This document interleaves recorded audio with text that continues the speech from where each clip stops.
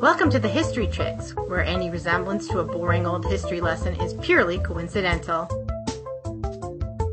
A quick note, due to a cascading series of technical difficulties, Susan has disappeared from the first section. We will rejoin her again in section 2, but for the beginning, it is only me. And now, on with the show. And here's your 30-second summary.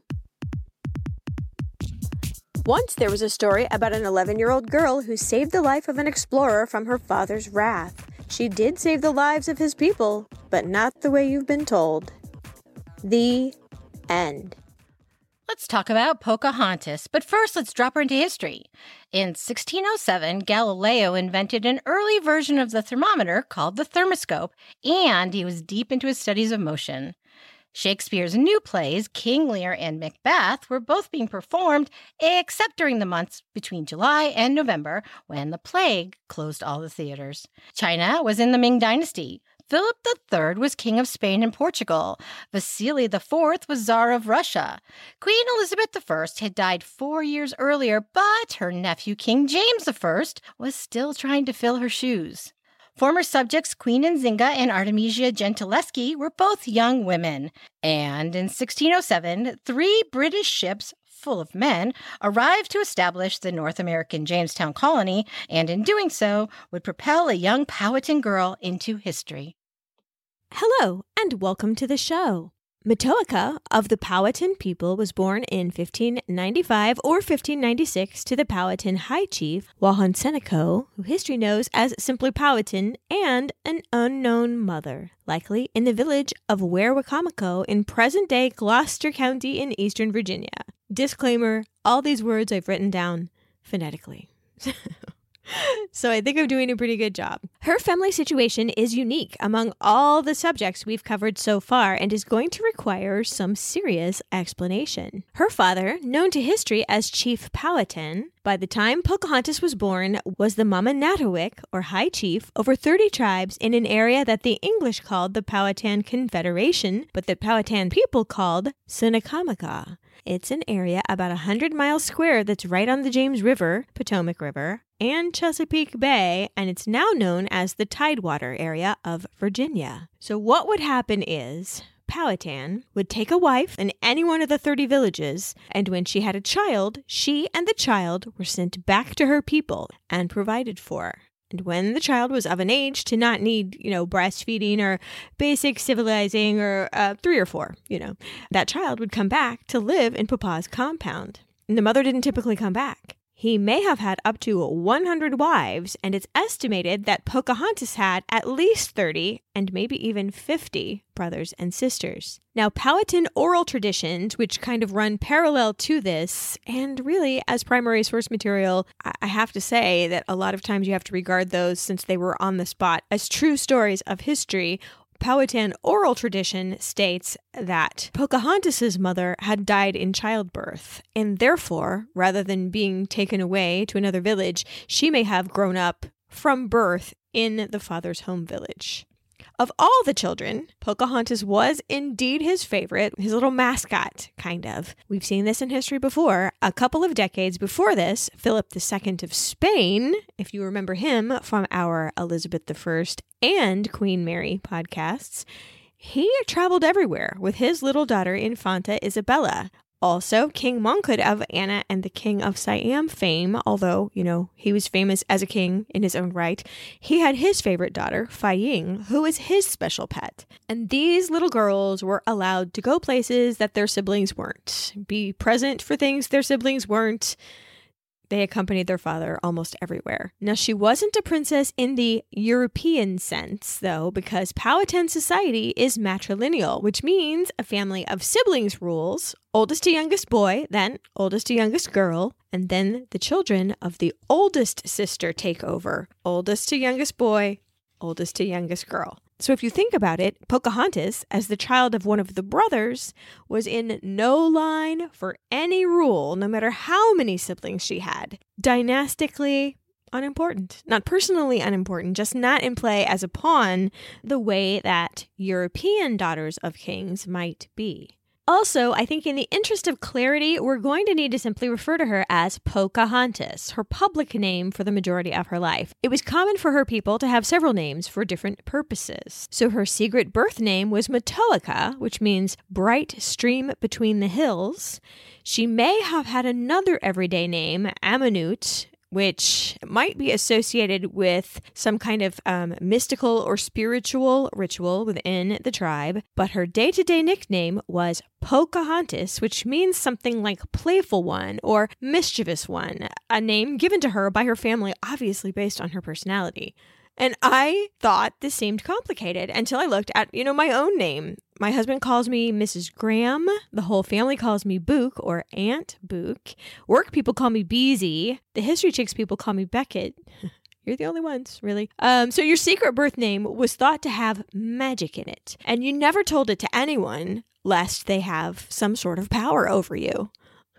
Like revealing your middle name, maybe. I don't mean to make light of it. It was taken very seriously. Pocahontas, in fact, did not reveal her birth name to the English until much, much later in her story. So here the Powhatan people are living as they had for countless generations. They were currently in a period of mostly peace after all of the conquering and king of the hill stuff that Papa had accomplished right before Pocahontas was born. He did inherit the chiefdom of a tribe, but he set about conquering neighboring tribes. Oh, did he ever. And by the time Pocahontas was born, there were about 30 other tribes loosely organized under him in a confederation. Now, it reminded Susan a lot of the little German principalities that we always talk about. They have their own princes and kings, but they're kind of nominally under a larger umbrella of, Holy Roman Emperor. So that's a lot like this. It wasn't to say that they couldn't act independently, and all of their customs were pretty well respected, but the fact is you had to send tribute to the high chief and you had to send wives for the chief, and his enemies equal your enemies, and you were expected to go to war on his side. I don't want you to get this idea that it was always this peaceful around here. Like you get this picture of everybody living in harmony with nature, and it was not like that at all. We just happened to be opening the window right when there's a relative time of peace. Well, their houses were made of grass mats that were layered on top of these bent wood frames. And, Virginia is not that warm. I guess they layered them up and they knew what they were doing. And usually there was a central fire, sometimes more than one, and then this tall, spiky fence called a palisade all the way around. Now, the chief's house was bigger, of course, and there was also a longhouse for communal activities. This was a very, very organized society. They had a pretty traditional division of labor, but everyone participated, even the king, and men fished and hunted and made boats,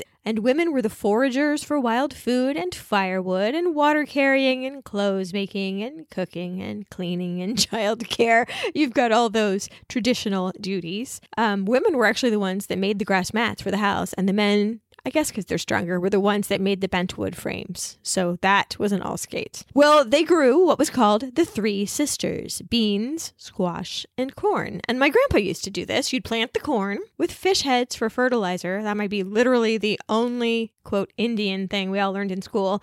Then a little afterward, when the corn got to about 1.5 feet tall, you'd plant the other crops right next to the corn. So the beans would climb up the corn stalk and fill the vertical space. And then the squash would fill all the horizontal space. And those big, giant squash leaves would block weeds from growing, and their spiky stems would prevent pests from climbing up to the beans and the corn. It is a very efficient technique of farming. And if you have a Sacagawea dollar coin, the 2009 design has the cultivation of the Three Sisters on the back of it.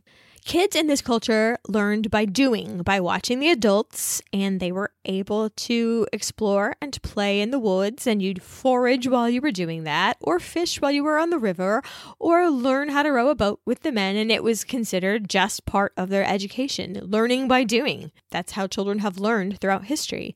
Now, I'm not sure how this worked because Virginia is still awful cold in the winter, but children did not really wear any clothes until puberty. Beaded jewelry, yes, and moccasins while they were running around in the woods, because a scratch getting infected, what are you going to do? There's no antibiotics. But otherwise, just like we talked about in the Cleopatra episode, the village is full of naked children. And so it went. day after day, year after year, largely during this time of peace, uncomplicated. But when Pocahontas was about 10 or 11, what has just come sailing into the Chesapeake Bay? It's 3 ships: the Godspeed, the Discovery, and the Susan Constant or Sarah Constant. I've seen it both ways. Up the river they went, a river that the white men aboard the ships just renamed the James River after their king, James I, who had given them permission to start a self-governing colony in the New World. Now, the Powhatan had seen both ships and white men by now, and it never ended up good. The Spanish, in particular, had come over and over and over again, and in 1560, they had abducted a boy, taken him away to first Cuba and then Spain, educated him, renamed him Don Luis de Velasco, and then they returned him thinking, oh ho, he's going to be on our side. But in fact, he remembered his heritage, and he, quote, turned on the Spanish and helped kill every single last one of them. Well, except for one, who did escape to tell the tale. And that kind of scared the Spanish off for a little while, and they stuck to their southern colonies in Florida, St. Augustine in particular. The English had come a couple times. The one that you might have heard of, the Roanoke Settlement. One of the most famous mysteries of history. Where did the Roanoke Settlement end up? Since I have learned that these Englishmen might have burned some native villages, I'm thinking there's a principle in logic called Occam's razor, where if there's a very, very complicated solution to a problem and a very simple one, you probably should go with the simple one. And I just think after all of these bad interactions with Spanish and English settlers, I wouldn't be surprised. I have no proof of this, but I wouldn't be surprised if the Roanoke colony was just the subject of mass slaughter. I'm sorry to say. So these new dudes, just built a fort on Powhatan's land. Jamestown, they called it, because they are so full of imagination, name-wise. So they built a big tree trunk palisade with these little houses inside. And some of the locals were not very happy with this. They decided they would fire warning arrows at them, like, get out. Justifiable, I would say. And like I said, all of the tribes did not have to do what Powhatan said. They took it upon themselves to kind of keep them in their place by shooting arrows. But Powhatan himself took sort of a wait and see approach because these guys had already proved to be sort of dumb Alex. They were in a place that was low-lying. There was a swamp nearby. It was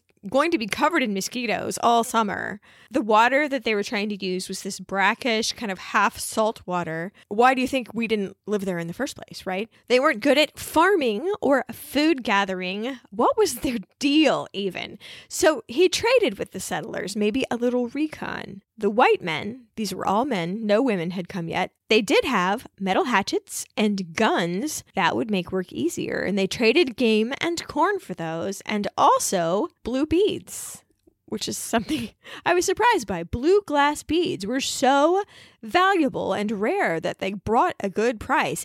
Even 300 years later, when people brought those to Hawaii, a blue glass bead was considered very valuable. Now, there's blue all over nature in the sky, but not a lot of things to make blue beads out of. And so those were very rare and very sought after, and only the highest ranking people could have them. The colonists, most of them, had been upper class people back in Europe. They did bring a chaplain and they brought some carpenters and that kind of thing, but most of the people were kind of like, didn't want to have servants to farm and, make food happen, because they were there to find gold. That was the whole reason the king had signed off on this whole adventure in the first place. Hunting, okay, fine. These are the guys for hunting. That would have been okay, except for the fact that they kept getting shot every time they were in the woods. And by September, about 50 of the colonists were dead. Powhatan's shaking his head like, okay, these fools cannot find food when it is everywhere around them. And now winter's coming, and this is all going to be a mass extinction over there. And so he sent a delegation, including his daughter, Pocahontas, with corn. Not just once, but over and over during the next few months. And how different would history have been if he had just let them be? But Pocahontas obviously became a known and quite welcome figure around Jamestown. Well, by December, the food stores were running low again, and a delegation hadn't come. And so a member of the colony named Captain John Smith set out to try to find Chief Powhatan to trade or negotiate for more food. This guy, He had actually showed up to his new life in the New World in chains because he'd been accused of fomenting a mutiny on board. And he was kind of a adventurer. He had been a soldier in Turkey, a mercenary, some might even say. And my goodness, he was a character. His goal, I think, was to make himself a rich man with a good story behind him and no worries. So we'll see how that goes for him. Because right away, he did have a major worry.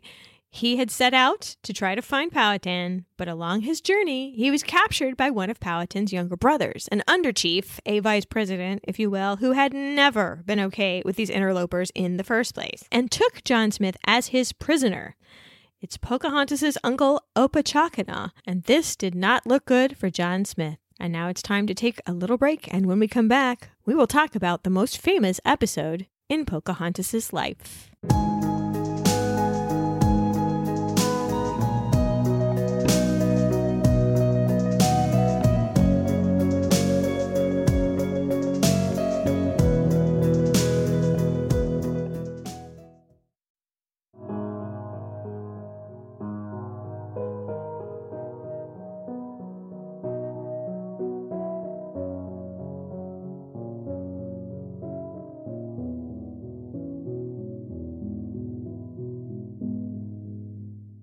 And we are back. Old Opachakana has a hold of John Smith, and I wonder if the uncle was going to go ahead and make his case for finally exterminating the colony. Well, he had to check with his boss, and so off Captain Smith was hauled through several villages, paraded as a captive for a little PR. Finally, they ended up at Wawacomico, where Powhatan was waiting for them. Maybe with Pocahontas? I'm not sure. Yeah. The chances of her actually being part of any political or religious ceremony, even though she was his favorite child, is pretty slim. Kids just weren't part of it in their culture. All those other stories will tell you that, but honestly, it's not known. There's two different versions of what happened. In the version that he told shortly after is part of a letter. John Smith recounted one story. And then years later, he told an entirely different version of it with a whole lot more drama. The first version that he told was that he was taken to Wahusenica. He was treated very well by everyone, that he was assumed that he was the person in power by them. They gave him a nice meal. He chatted with them. He got some information. He made an alliance with them. And then 4 guys brought him back to Jamestown. The end. That sounds reasonable, right? Mm-hmm. But here's how events unfolded according to the latter story, which has percolated into the common consciousness. There was a giant feast in the longhouse, and for dessert, he was grabbed a hold of. They put his head on a stone and raised some clubs to beat his brains out. And out of nowhere, like magic, Pocahontas leaped over there and got between the executioners and the captain, her head between his and those clubs. So she protected him and she saved his life. Wow, that is dramatic. They could make a movie out of that. But there's so many holes in this story, it's not even funny. Let's just start with the dinner. Why would they feed somebody to kill them? At this point, there's a 3-year drought going on. Their crops were not as plentiful as they could have been. And so why would they feed him just to kill him? Secondly, the way they were killing him. Clubbing was a punishment that they used within their tribe. If a member of the tribe had committed some grave sin, that's how they got rid of them.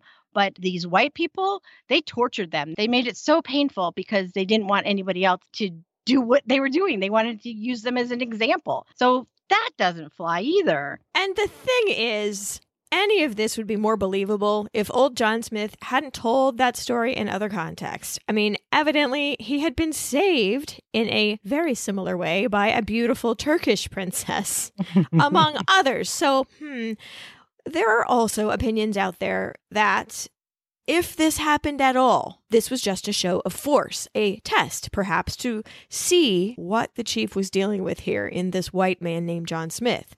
Or perhaps that Captain Smith totally misunderstood an adoption ceremony. I'm just saying that's out there. Mm-hmm. Or the most likely of all these, that the whole episode was a work of fiction.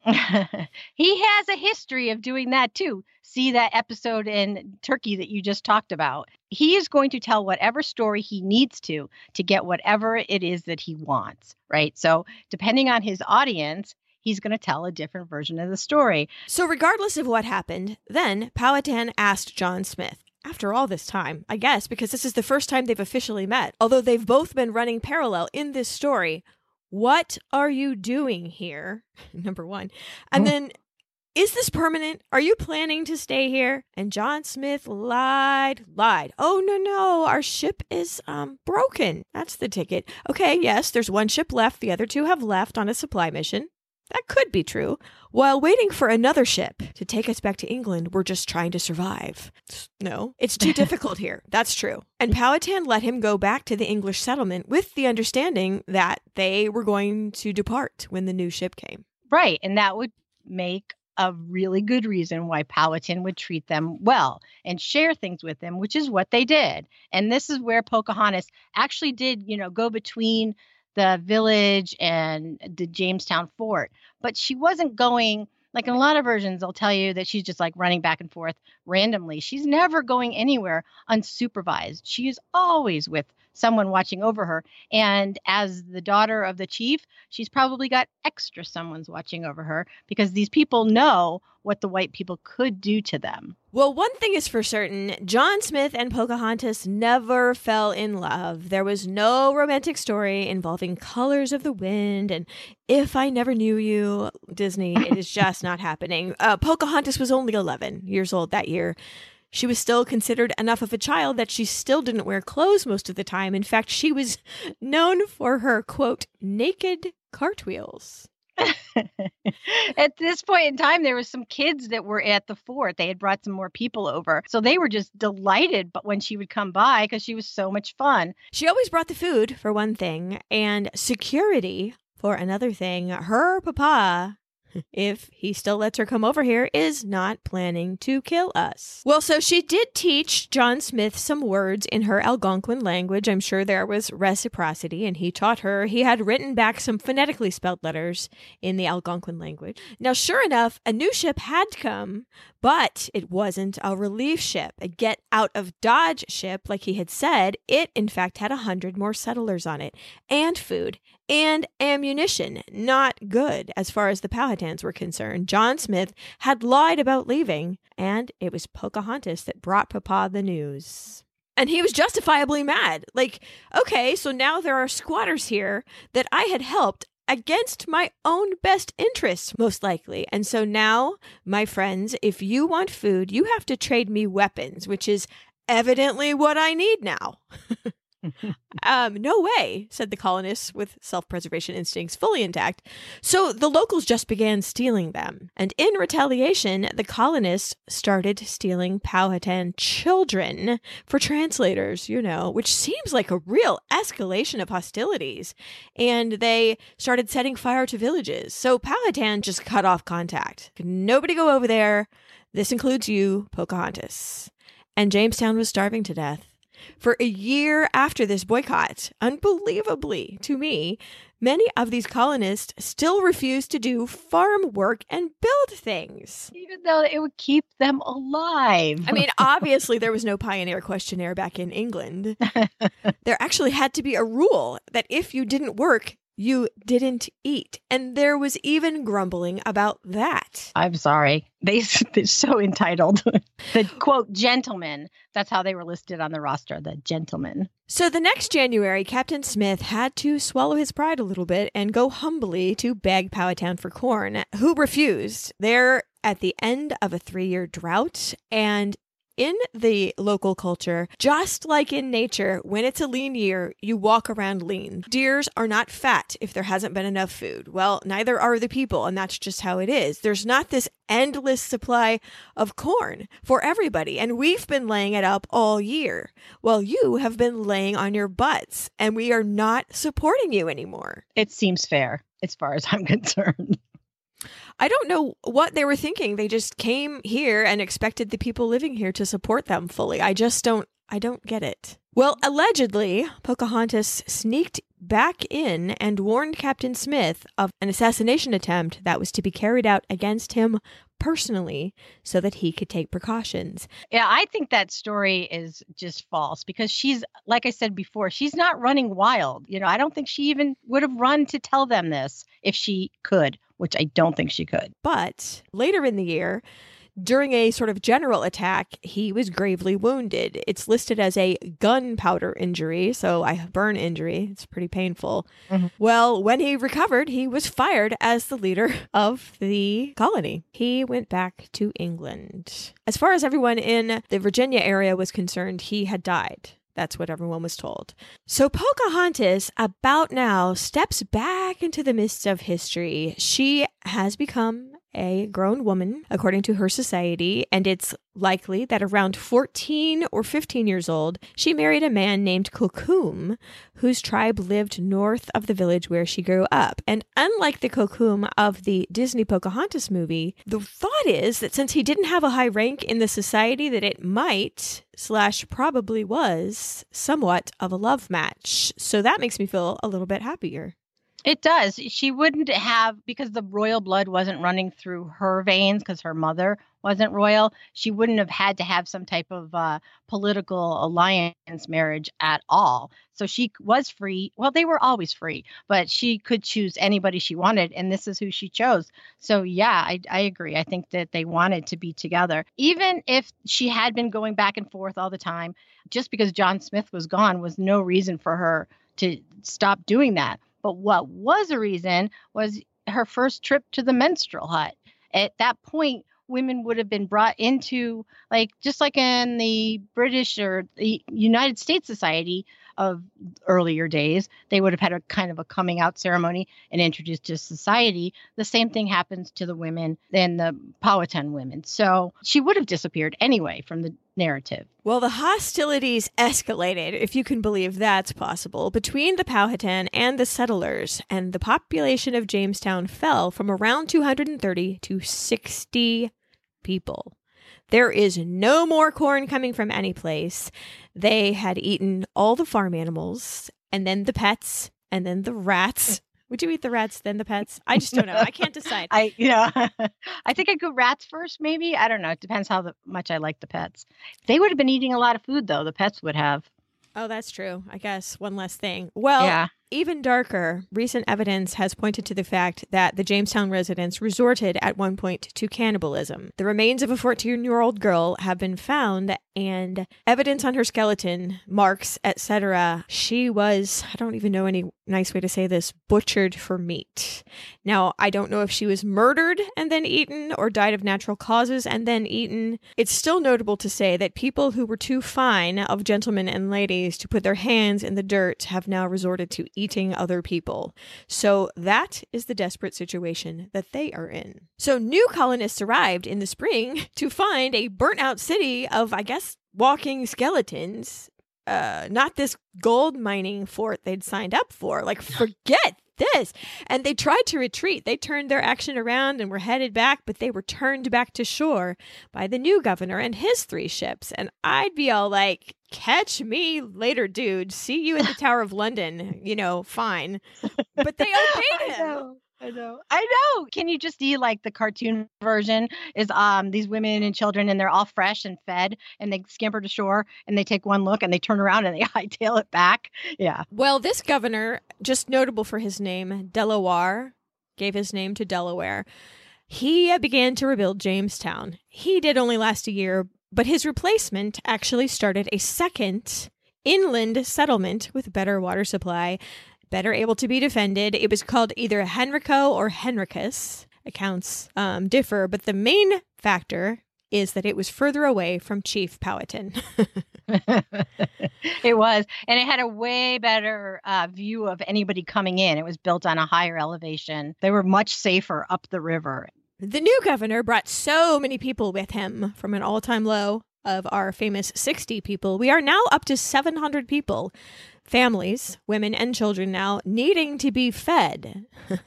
Oh no, the old classic problem. And the nearby Powhatans wouldn't give them the time of day, much less corn. And so the new governor had to explore further afield to find anyone that would deal with him. There was a village about 50 miles upriver, a tribe called the Potawatomi, where the captain made a discovery.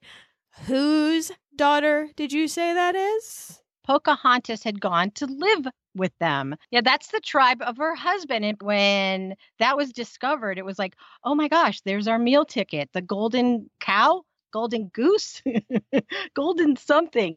She's going to be able to help us get what we need from Powhatan. But the only way we can do it is if we kidnap her. From the English perspective, there was a married couple, her brother and his wife, and they were to pretend to want to go see the inside of an English ship and ask Pocahontas to accompany them. So she did, reluctantly, it is said, and they made it onto the boat, and due to some trickery and some paying off of these relatives, now again, this is the English perspective, they departed the boat, and Pocahontas was left trapped as it left shore. Okay. From the Powhatan perspective, according to their oral histories, the man in that situation was actually Pocahontas's brother-in-law and his wife, and they were given no other option. These people had weapons, and they knew what was going to happen to them if they refused this situation. They were going to be attacked, and they couldn't defend themselves. So they agreed to the scheme as long as Pocahontas was released. Just do it for show, just make them call your bluff because it's not going to happen. So as soon as you make your point, you're going to let her go, right? And they didn't. According to the English version, they were bought off by a copper kettle. In the Powhatan version, they were stunned that this had happened. I mean, they were totally hoodwinked here. The copper kettle was just given to them to make it look like they were being bought off, but in reality, they were horrified about what happened. Pretty dirty trickery. Well, however it happened, the 17 or 18-year-old Pocahontas was now a hostage of the English. So you can forget what I said earlier about not being a pawn in the man's big game, because she, now just like her European counterparts, is hard in the game now. She is a pawn for sure. And I'm sorry to say that she may have been treated very, very poorly aboard ship. Yeah, according to the Powhatan traditions, again, she was raped. I mean, they are clear about this, that she was raped on the ship. Now, women being taken captive by the white people at this point was something they lived with. It was a fear that they had because it had been happening. And when these women were kidnapped, they were raped, and the same thing happened to Pocahontas. According to that tradition, she was pregnant from one of these rapes. Now, once she got to Henrico, it seems like she was not treated poorly at all. We have been talking over in the Recapery podcast about English people's inner respect for rank, and it goes way back. And Pocahontas was the daughter of a king. Now, that doesn't mean what they think it means, as she is not in line for any kind of throne. But I say take it, if there's a misconception you can use or whatever. She went to live with the pastor and his family, the Whitakers, and he was a Puritan. And just like when people came to the islands of Hawaii and saw all that exposed skin, it burned his eyes. And he wouldn't let her wear her regular clothes anymore. It was too scandalous. Also, I want to just say, Pocahontas, if she followed Algonquin customs, likely had tattoos on her body once she became a woman, and maybe even on her face, which no one ever depicts in pictures, do they? They do not. No, but they would have been hidden by those heavy, dresses that they were wearing, the heavy wool dresses and all the petticoats and the stiff bodices and shoes. British shoes at the time. She had been running barefoot or in moccasins her whole life. And now her feet are just getting shoved into these really tight shoes. So Mr. Whitaker, with patience and teaching skills, offered to teach Pocahontas to read English and also improve her speaking of it. And like so much of our history, anywhere, really, the one book anyone seems to have had was the Bible. And that's what they studied, discussed, analyzed for well over a year. And he had a great opinion of her abilities. He actually wrote, "Let us not think that these men are so simple as some have supposed them, for they are of body lusty, strong, and very nimble. They are of a very understanding generation, quick of apprehension, sudden in their dispatches, subtle in their dealings, exquisite in their inventions, and industrious in their labor." He also had a very poor opinion of the people he had surrounded himself with in the colony, calling them miserable, covetous men sold over to usury, extortion, and oppression. Many of the men sent hither have been murderers, thieves, adulterers, and idle persons. God hateth even from his very soul. It would be really nice if Whitaker's perspective had made it down into the history books, because then all of this wouldn't have been a misunderstanding like it has been. And it makes it a little more clear about what probably happened on the boat. Like, the respectable people, for the most part, are not sailors, right? Can I just point out one more thing? Throughout again, I'm going to keep bringing this up, the Powhatan version, you have to remember, she was still being held prisoner. He was very nice, and he fed her and he clothed her and he educated her. And of course, he's trying to convert her, right? But that he feels that's his mission. So, okay. But she's also a prisoner here. She's treated well, but she can't go back to her own home. I know. It's very sad. Mm-hmm. Well, time passed, and Powhatan had called their bluff. He was not coughing up any goods. Even though the English had kidnapped his daughter and set fire to at least one Powhatan village, which is never a good negotiating tactic. Anyway, the governor actually decided that he was going to take her to a Powhatan village where he thought her father was, to just close this out. This whole deal, we need to wrap this up. And though Pocahontas did go ashore, she didn't really talk to anyone except to a couple of her brothers. I guess half brothers, because we're a whole family of only children. But she wanted them to pass a message to her father that if he had loved her, he would value her more than a load of old swords and axes. So she was going to stay with the English, who loved her. If this is a true statement, I really feel good that she literally took her own life in her hands right here. Mm-hmm. If it's not, it sure sounds like something she would have been told to say. Yeah. The whole time they've been saying, if your people aren't coming for you, they must not really care. But we care for you. Things were so strange back in the colony, specifically and secretly. One of the citizens had fallen in love with her, and John Rolfe wanted to marry Pocahontas. This is why he said so. "To whom my heart and best thoughts are, and have for a long time been so entangled and enthralled in so intricate a labyrinth that I was unable to unwind myself." Well, yay, hooray! John Rolfe was a man who ultimately changed the fortunes of the colony. He had brought some tobacco seeds from the West Indies. You know, tobacco in Virginia, that is a cash crop. And once he could figure out how to grow those, that's not going to be able to be beat. He could have an ulterior motive, because the only people that really 100% knew how to make tobacco grow well in this climate were, in fact, the Powhatans. And tobacco in their culture was used for religious ceremonies. They're not even sharing their corn. They're certainly not going to share the information on how to grow this sacred plant. That's for sure. Although we know it now, looking back, that the seeds that John Rolfe brought were for a very sweet tobacco with a high nicotine content, versus the Powhatan tobacco, which was very bitter tasting.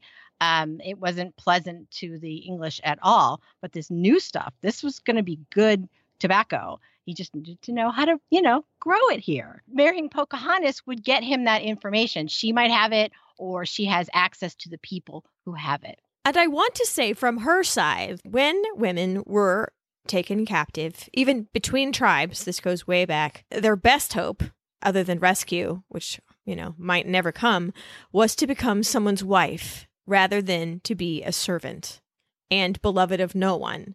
So your goal was to perhaps marry one of your captors and therefore have a bit of status and security and safety. And so from her perspective, this actually may not be love, but it might be like, he's a good man. I need to hitch my wagon to his star. Right. So, hey, it's a win, I guess. If you're being held prisoner, you might as well, decide whose cell you share, I guess. Well, John Rolfe was so nervous, though, because a marriage like this, a white man and a Native American woman, was unheard of. He was worried about, well, being punished legally. Would his goods be seized? And what was going to happen? The governor was a hair trigger, bad Alec kind of guy. And he was also worried about maybe being a laughingstock, because even if you're a good man, you're also a man of your time, and prejudice can't necessarily be wiped out immediately. Also, they'd been warned specifically against, and I quote, strange brides. And that doesn't mean crazy people. That means Native women. Mm-hmm. Specific warning. So he was too nervous to even ask in person. He wrote him a letter and gave it to the guy's assistant. That's always smart. Secretaries and assistants always know better than you how to get in the door. Like, give this to him when you think he's in a good mood. And the assistant handed the governor this letter asking for permission to marry Pocahontas right after she told the Powhatans, forget you, and came back on the boat. So that was probably a very good time for him to get that letter, because he agreed. From his point of view, it's a business deal. This woman has done what we wanted to happen here. We have brought her over to our culture. We've educated her. We've anglicized her. Look how wonderful this is. If she marries one of our people, then that makes it our two tribes blending, kind of. It's a business deal, kind of like those marriages of Powhatan earlier on, to all the village women. Well, an intermarriage is the classic solution, even in Europe. As far as the governor was concerned, thumbs up. Let's give it a try.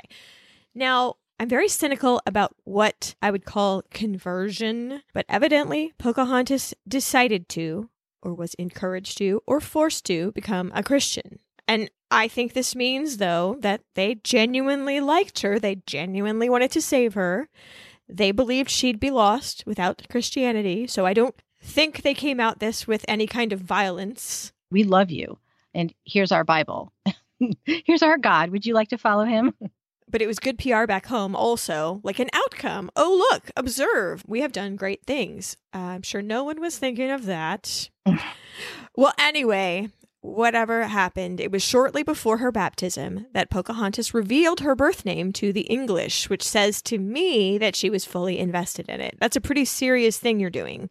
Telling someone your birth name, that's serious, I think. Oh, yeah, definitely, because that's something that they held very dear to them. So if they had that information, she must have given. Yeah, I agree with you on that point. I have a problem with the whole conversion a little bit and the timing. She had been there for a year. She'd been getting this information. She could have done it at any point, but she's deciding to do it right before she's going to get married and after she's done this thing that benefited the English. I don't know. She could have been doing it as an ambassador for her people. She could have thought of herself that way. And if she did, then all of this makes sense too. You know what I'm saying? Like, there's two sides of it. She could have actually been converted and actually really wanted to change her name, or she could have thought, well, this is what I'm going to do to be a good ambassador. Oh, I see. Like, you're the Archduchess of Austria and you have to become the Queen of France. Yes. For example. Well, Pocahontas took the name of Rebecca at her baptism, and the English never called her Pocahontas again. You see an occasional reference to Rebecca born Matoaka, but to them, Pocahontas was gone. And usually, when a subject changes her name, we just move forward with the new name, Sojourner Truth, for example. And in this case, I really found it troublesome, and it feels disrespectful to refer to her as Rebecca. But as I said before, it was her choice to reveal her birth name, so all I can assume, with no other evidence, is that it was genuinely her choice to change her name. So I guess Rebecca it is going forward. Maybe that's like when you're in French class and you have to pick a French name. Oh, yeah. Like, you still have your name, but in the class, they call you whatever. Okay, so yes, I'm accepting of Rebecca. I do have a little bit of a problem with that choice of name, and I think Mr. Whitaker was sort of playing dirty with his deep knowledge of the Bible, because Rebecca is a person in the Bible story of Abraham He was trying to find a wife for his son Isaac, and Rebecca, by her generous nature, she was watering all the camels and being very hospitable, etc., was chosen as the wife of his son Isaac. She ultimately gave birth to a set of twins. The first one being born was red in appearance. The younger one was white in appearance, and it was this younger son that she and Isaac were to favor greatly as the successor and the dominant force among their people, a man that would rule over the descendants of his brother, the Red Man, who had been there first. Yeah, we gave Whitaker a little credit back there, but I totally agree with you on this one. Mm-hmm. That's a little too on the nose, and it bothers me greatly. Yeah, no, I'm with you on that. It's also a pretty name, and there really aren't a lot of women's names in the Bible to pick from. Maybe there's already a lot of Ruths, and Henrico, and a couple Esthers, and they're like, oh, we need a name. Hey, how about Rebecca? Okay. It was probably a lot of Marys based on what we have seen everywhere else. Mary, Mary, Mary, Mary, Mary, and then Mary, and Elizabeth, and Mary. This is probably a good time to take a break, and when we come back, we'll find out how Rebecca fares.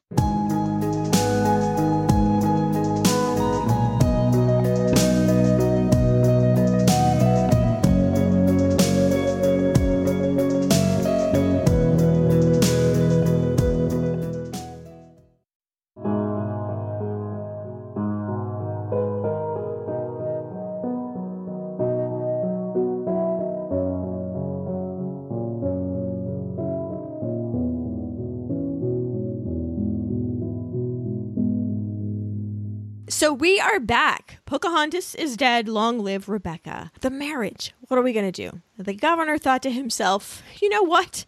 This might be exactly what we need to calm down all the tension around here. An intermarriage. The classic situation, right? As far as he was concerned, thumbs up. And those brothers of Rebecca's dutifully delivered the messages to Papa. Boy, did you let me down.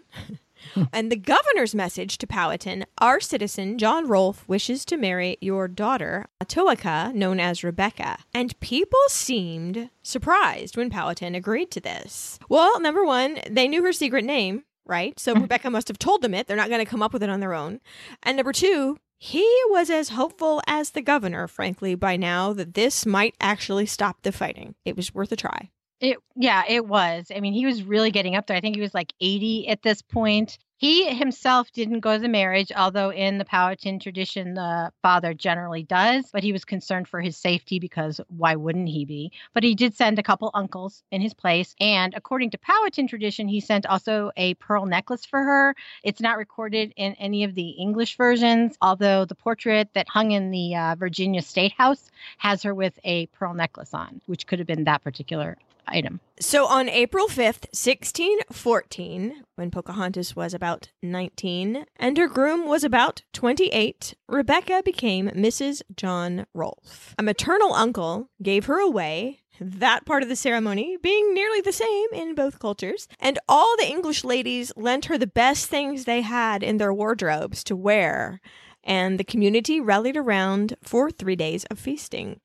And we don't know exactly what happened, but probably they followed the English custom of the, quote, putting to bed. We've seen depictions of it in assorted, the most vivid one that I remember is the Marie Antoinette, Sofia Coppola, where there's a room full of people, the new couple is put in bed. Well, in the English tradition of the time, they would sew the couple into their sheets. But the general consensus seems to be that John Rolfe had too much dignity to let that happen. What she might have done instead, this is the alternate, is the bride pulls her stockings off under the covers and throws them on the ground, and then everybody leaves. So whatever happened there, this all seemed to work so well as an institution that the governor sent a messenger to Powhatan to ask for Rebecca's youngest sister as a wife for himself. Not to say, because the governor, sure enough, had a wife in England already. Also that the sister was 12 years old. Yeah. Yes. And Powhatan's like, look, you don't need any more insurance. We're good. He chose to view it more like he wanted another tie to the community instead of what it was, which is dirtbaggery. Well, you know what? Let us have peace. Also, I'm not giving you my 12-year-old daughter. That's right. Clearly, the Rebecca, I can't even say it. The Rebecca and John Rolfe marriage was an alliance marriage, hopefully also a marriage of love. But, maybe he's just trying to push his luck a little bit. Maybe. Well, behind this next, say, 8 to 10 years, a peaceful relationship actually did develop between the Powhatans and the English. No one burnt anyone's anything. No one stole anyone's children or anything. And it was like a dream come true. I'm being sarcastic. It's, at least it was a little bit tamped down, It was called the Peace of Pocahontas. Now, Pocahontas herself was not there for the entire Peace of Pocahontas because very soon after her marriage, the governor had the bright idea of taking this civilized, which I read as Christianized, native woman back to England as a walking, talking billboard for the Virginia Company, the operation that was behind all these expeditions in the first place. So you could get a buzz going, some new investors, show the old investors, here's what your cash had brought about, look at this. And the King James, had become kind of bored with the whole thing. Like, there's been no gold, and this could fix it, right? Like, yes, that'll be good. But he had to wait because Rebecca was pregnant, and she had a healthy little child, a boy that they named Thomas Rolfe. So at last, the governor did get his way, and 20-ish-year-old Rebecca, her husband, and her little child, joined by maybe a dozen other Powhatans, journeyed to England. And they landed at Plymouth, and they set out across land by coach so they could get a good picture of the landscape and the cultivation and all this. I guess a previous captive had come to England and they took him right to London, and he reported back to his people that the reason the white people were coming is there were no more trees in their land. He misinterpreted what he saw completely. So they made up sure to take these people through the countryside for a while. And one of the Powhatan men had another task. Chief Powhatan had told him, get a stick and make a notch or a mark for every person you see and bring that back to me. And of course, he had to just give up. They got to London, population, 200,000? Which blew all of the Powhatans' minds. It was stinky and dirty, and the air's just polluted with coal dust, and it was noisy, and this was, wow, a whole new world. Oh, oh, very good. Because now that song is in my head. Thanks a lot. Now, they might not have been able to bring the gold to King James, but they did bring the tobacco because by this point, John Rolfe had learned the secrets of the Powhatans as far as how to grow the tobacco, how to put the fish by the plants, how to plant it in the southern exposure. So when they came back to England, they also brought with them some of this tobacco, which really sets fire to the economy back in Virginia. But someone at the Virginia colony had arranged lodgings for them at a tavern. These people are so full of comedy, called the Belle Sauvage or the Belle Savage. The Beautiful Savage. You are comedians. But Rebecca had a secret able assist from someone she had been told was long dead. John Smith was alive. His assorted endeavors, unsuccessful adventures in the New World had they'd made him into a published author. So that's good. But not so much this rich, powerful lord of all he surveyed that he had hoped for. Exactly. But he knew the Virginia Company, and he knew that they were going to cheap out bad because that was their MO, right? They were going to put him in this tavern and really not treat them very well. And he wrote a letter to Queen Anne giving Rebecca the credit for saving his life twice. And he even said, this is part of the letter, at the minute of my execution, she hazarded the beating of her own brains to save mine. And his goal was to convince the Queen that England should receive Rebecca Rolfe as the courageous daughter of a king, that the Virginia Company's inevitable low treatment of her was going to get back to her father and then unravel all that peace that her marriage had created back home. It was a very bad political move to let the Virginia Company be in charge of her reception in England. Well, Queen Anne took this to heart. And so Rebecca was formally introduced to the Queen by Lady Delaware. Remember her, Delaware, from way back. And then Rebecca Rolfe was received everywhere in high society as a princess of another country, looking from the English perspective, not as a circus attraction. Mm-hmm. She spoke good English. She carried herself with pride. She made quite a good impression. Balls and dinners and theaters and parties and masks, the kind of season that a highborn lady would enjoy, I guess. She even re-encountered John Smith. And I would love to tell you that they fell right into conversation and hugged and blah, blah, blah. And it was just super awkward. I don't know how to explain it. It just was not good. She told him off. She told him that he had betrayed her people. She laid it all on the line about how unhappy she was with the whole thing. And even in his letters at the time, which wouldn't have had any purpose other than to document what happened, he admits that she was very angry. Right. So it wasn't a nice, happy meeting like in some in some interpretations of the story. Well, according to the English retelling of her story, Rebecca Rolfe wanted to stay in England, though not in London proper. In fact, the polluted air had given her grief, and they had moved to the country just outside it so she could breathe. But it was so exciting, kind of, lady friends, everything new. This is her new world. She is an explorer. Everyone's friendly, I guess, but, they're very rank conscious. And if she's the daughter of a king, Yeah.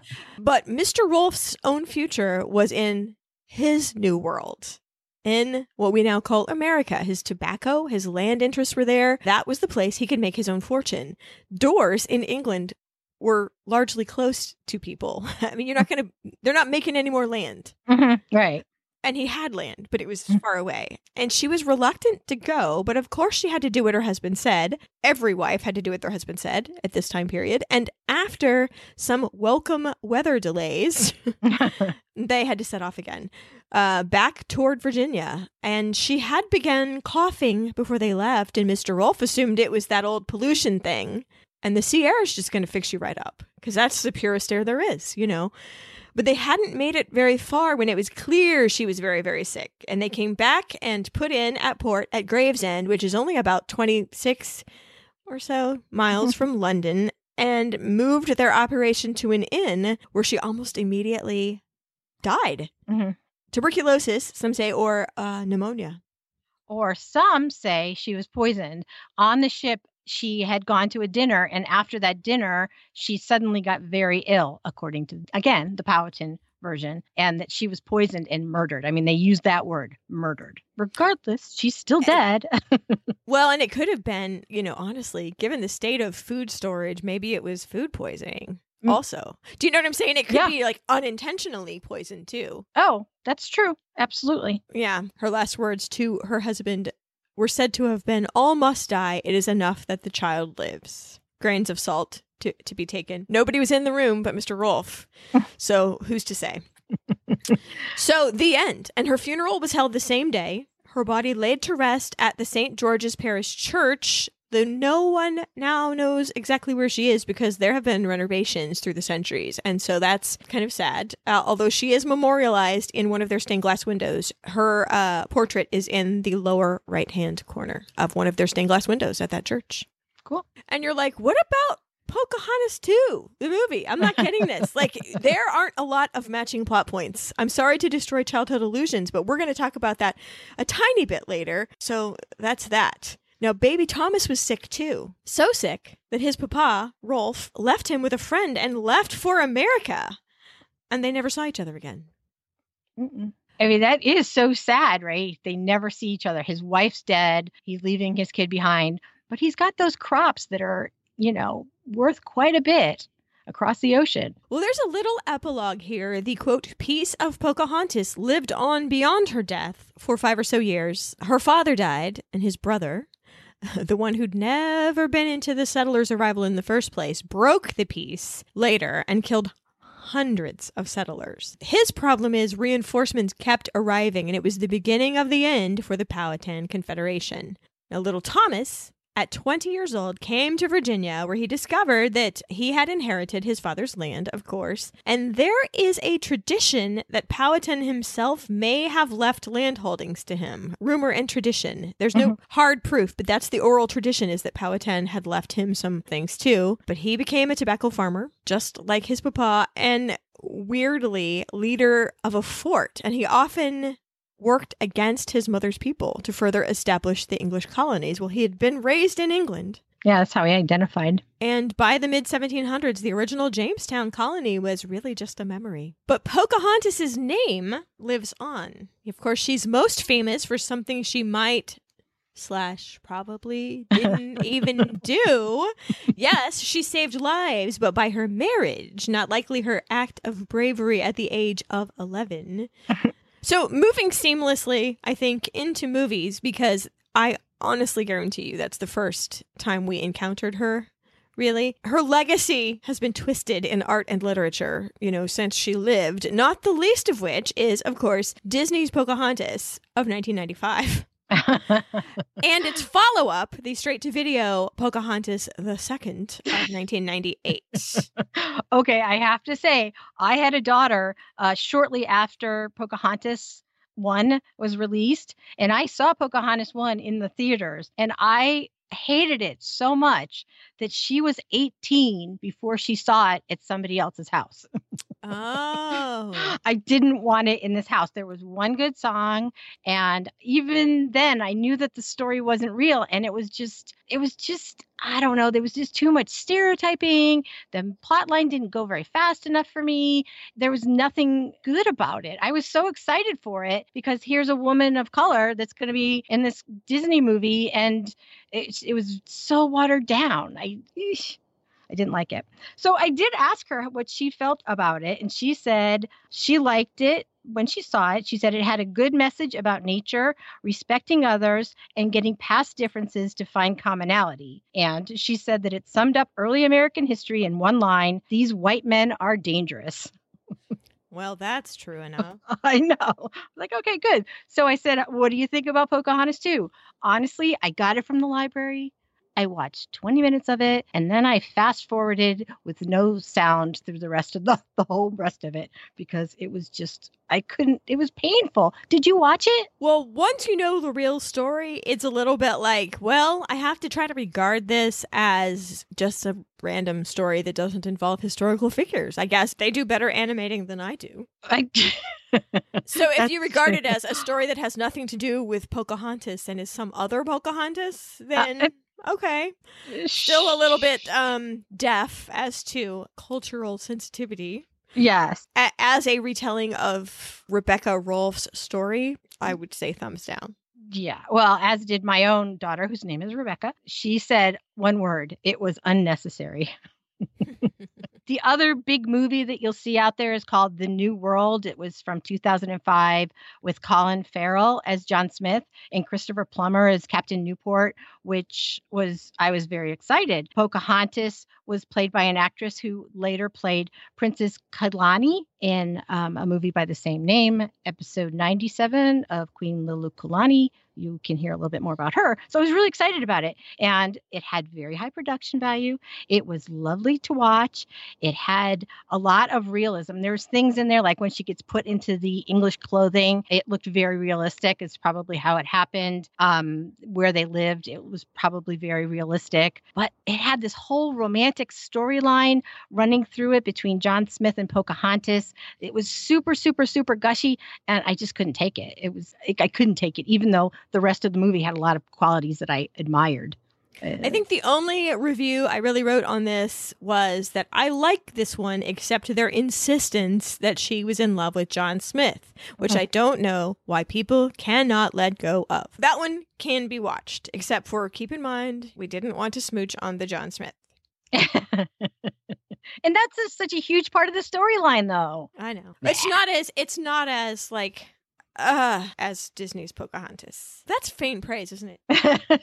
Very. And now let's turn to books. I am whittling mine down to 3 balanced ones. And the further back you go, I was actually quite enjoying reading about the Spanish landing in Virginia and all the things. And then I encountered words like savages and a whole bunch of very condescending attitudes that I really didn't enjoy putting into my brain. So I had to go through all these books and kind of order them by year of publication. All right, so what I ended up with is this. After all that winnowing down and having to go through. Okay, I really liked Love and Hate in Jamestown, John Smith, Pocahontas and the Heart of a New Nation by David A. Price. I loved that one. And then Pocahontas and the Powhatan Dilemma by Camilla Townsend. That one's on my stack.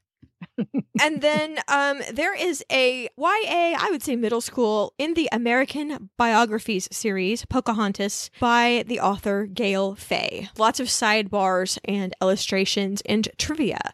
So that I liked for the younger set. And then there's a book that... I am not a very spiritual type of person. If you have been listening to the History Chicks, you know this about me, but I was intrigued, simultaneously could not get through this book. But if you are of a spiritual nature, you might actually enjoy this. It was called Pocahontas, Medicine Woman, Spy, Interpreter, and Diplomat by Paula Gunn Allen. And it goes into a lot of the practices of the Powhatan and how that impacted her story. So I didn't like it, but I could see how people would. Mm-hmm. The books that I have that are different than the ones that Beckett had. Okay, this is the biggie. The True Story of Pocahontas, The Other Side of History by Dr. Linwood Littlebear Costello and Angela L. Daniel Silverstar. This is the written oral histories of the Powhatan people. I think it's so important to read it. Of course, the truth is going to lie in the middle of things. You're going to have one side of the story and then you're going to have the other. But the Powhatan story hadn't really been told or taught. So I think it's super important to get that perspective, especially when you're dealing with Pocahontas. Very good. And my other book I have, and I know you didn't like this word, but it's in the title. I have to say it. It's Savage Kingdom, The True Story of Jamestown, 1607, and the Settlement of America by Benjamin Woolley. It is a lengthy tome. There's pictures, but it's a really good history of Jamestown itself, which, you know, obviously is really important to Pocahontas' story. And as to links, I promised you a link to that Jamestown cannibalism over on the SmithsonianMag.com. Also, Early Life in Jamestown over at History.com. A link to the Jamestown Living History Museum. There is a National Museum of the American Indian at the Smithsonian in Washington and another branch in New York City. It looks really cool online. I've never been, but if you do, please take a picture and hashtag it History Chicks Field Trip and put it on Instagram so people like me can live vicariously, because that one looked like a really cool museum. The other thing I'm going to link you up to, it's a video done by the Virginia Department of Education. I'm going to give it a very heavy, cheesy disclaimer. It is very cheesy, but it's kids telling you about the 11 recognized tribes in Virginia now. So there's like interspersed. No, there's video. You can see how the tribes are living now. If you ever wonder what happened to those tribes, there's 11 of them are recognized in Virginia, and this little video will tell you about them. I thought it was good for kids, you know, because kids love to hear information being told to them by other kids, right? Sure. So, yeah, it's a cute little cheesy video, but it's on our website in the show notes. And I sure would like to link you up to the fabulous display they have at the National Women's History Museum in Washington, D.C. about Pocahontas, but you know why I cannot? Because there's not one. I can't believe it any more than you can, but there is an organization working toward creating a National Women's History Museum on the Mall in Washington, D.C. So we will link you to their website so you can find out how you can help that become a reality. And to close out our links, I would like to give you a lovely video of the talented actress Melissa McCarthy and her rendition on the Jimmy Fallon show of Colors of the Wind. It deteriorates rapidly. That's all I'm saying about that. I know that one. It's hysterical. Yeah. Okay. Can't wait to put that on the show notes. So in closing, I would just like to leave you with a quote from Love and Hate in Jamestown. While Pocahontas' death was much lamented by her husband and her English friends, the fact remained that she served the same practical purposes in death as she had in life. In Virginia, peace with the Powhatans held. In England, Pocahontas remained the embodiment of the tractable native, the presumed forerunner of the many who would eventually be won over by the colonist culture and their good intentions, opening the way for unhindered English settlement and commerce. It is, perhaps, a legacy that she would not have welcomed. Thanks for listening. Bye. If you liked what you heard today, hey, give us a little Christmas present and go over to Apple Podcasts and give us a review. It really helps other people to discover the History Chicks. In addition, tell a few friends at your holiday parties about us. The Pinterest board is up and running with lots of rabbit holes to fall down. And don't forget to check out our website for links and photos at thehistorychicks.com. Thanks as always to James Harper of Harper Active for the music in the middle. And the end song is Daughters of History by Morning Spy, courtesy of musicalley.com.